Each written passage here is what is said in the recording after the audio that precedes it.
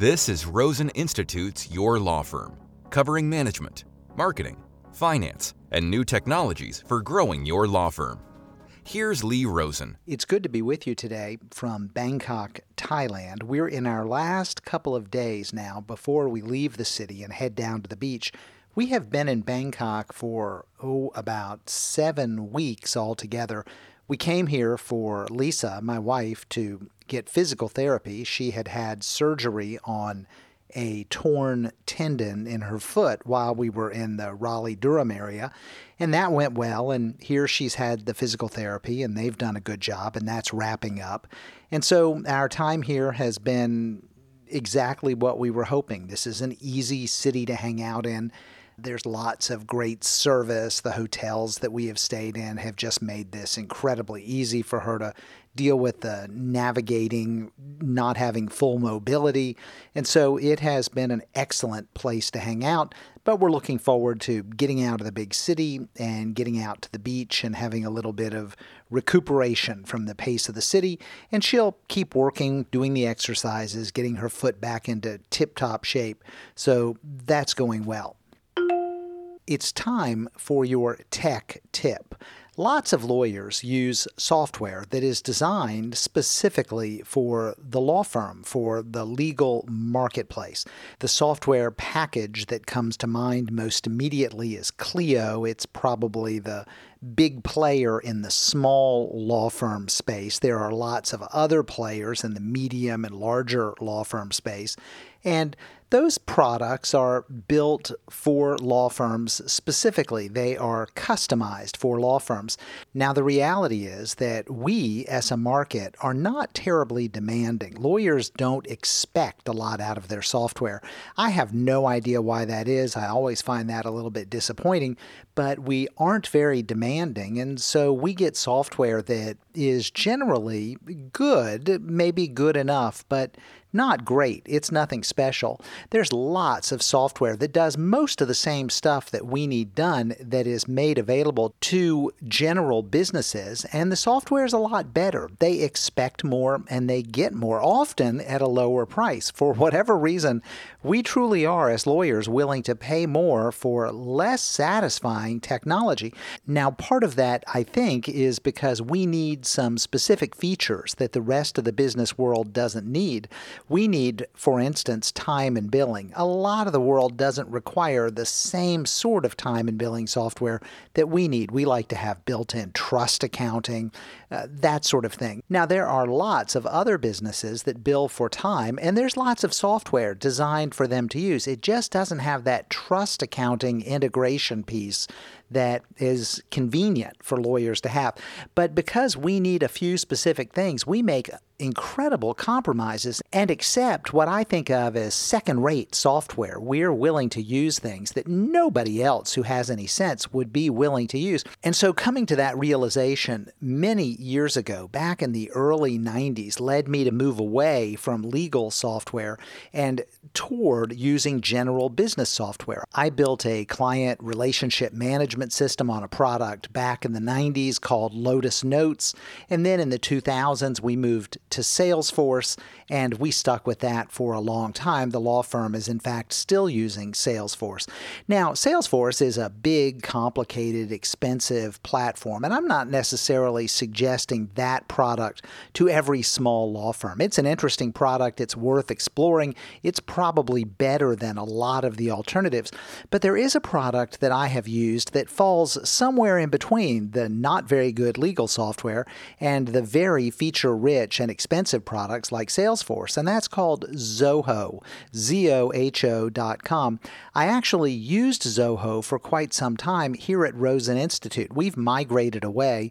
We're using something different now, and the reality is we migrate all the time because we like trying new things. And so we're willing to take all of our data and move it from point A to point B, mostly just because we enjoy the experiment. But we had a very positive experience with Zoho.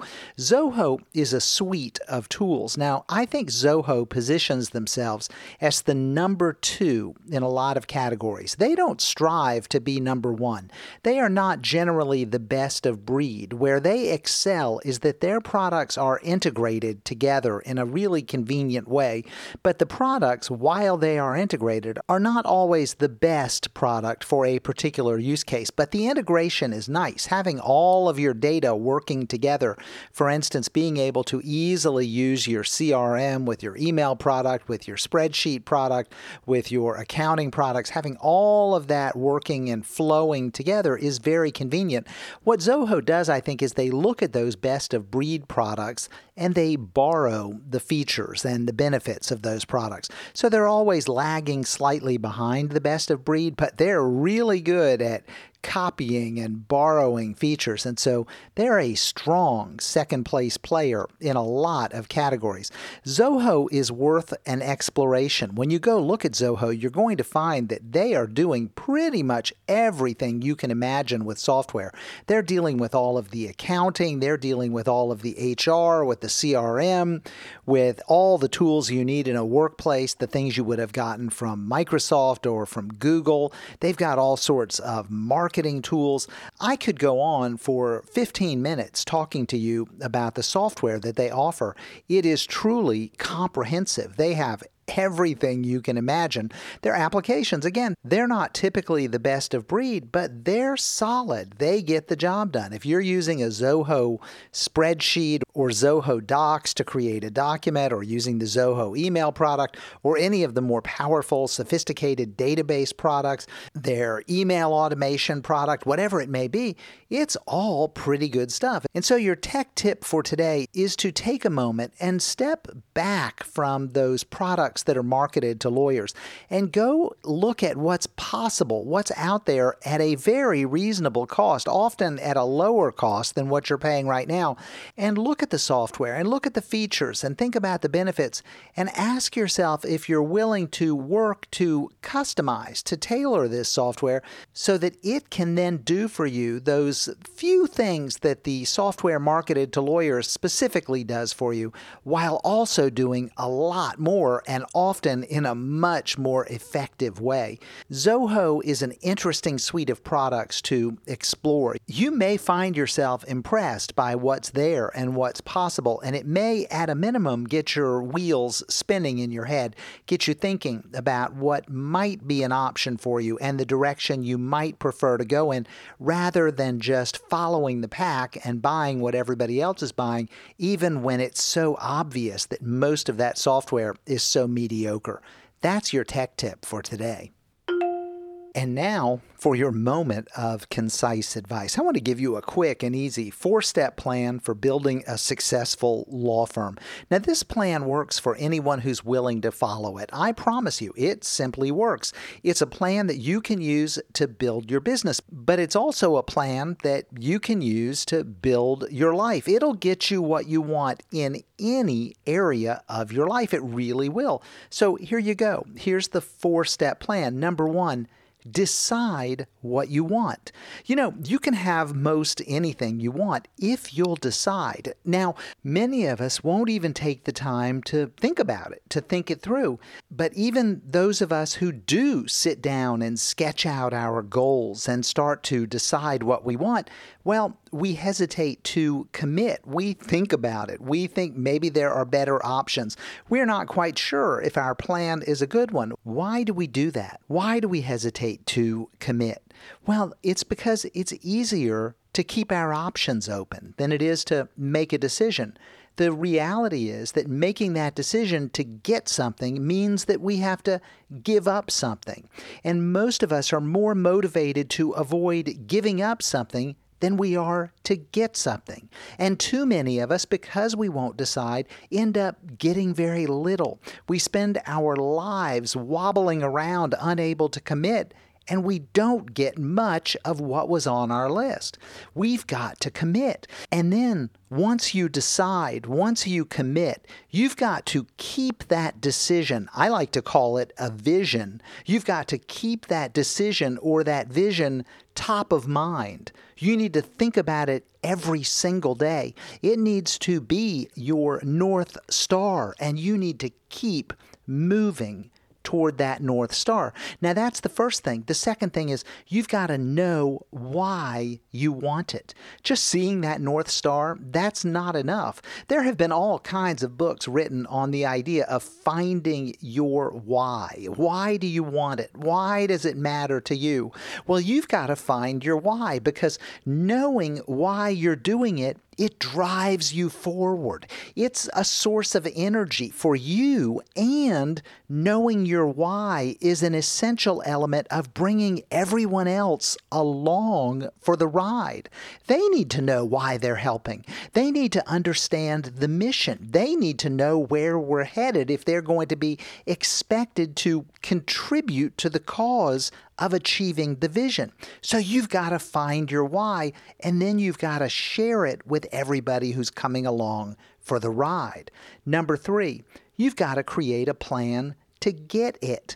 The reality is that the plan, whatever plan you create, it's not going to be exactly right, and it's not going to work out exactly as you intend. But the exercise of planning, that will move you in the right direction. A bad plan is dramatically better than no plan.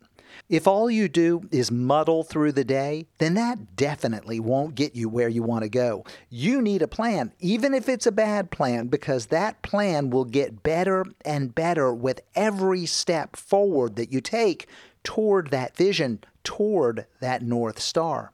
And finally, the fourth thing, you've got to be persistent. You know what you want, and you know why you want it, and you've got a plan for getting it. Well, now all that remains is getting up each morning, getting out of bed, and working on the plan. One day at a time, week after week, month after month, and the next thing you know, you've reached that North Star. You have arrived at the place that you wanted to go. So that's it. It's a 4-step plan. It'll get you anything that you want. Number 1, decide what you want. Number 2, know why you want it. Number 3, create a plan to get it. And number 4, be persistent. Then you can have it. That's your moment of concise advice. Wrapping up from Bangkok, we've just got a couple of more days here and we'll be off and running. Thanks for spending a few minutes with me today. I hope you have a great weekend and an even better week next week. Keep plugging away, moving forward, and getting things done. You're on the right track. You'll get there, I promise. We are all in this together, and together we build better practices through better marketing, better management, and better technology. Until next time, I'm Lee Rosen. Thanks for listening to Your Law Firm. Visit rosensrules.com for our free course on the 10 critical rules all successful law firms follow.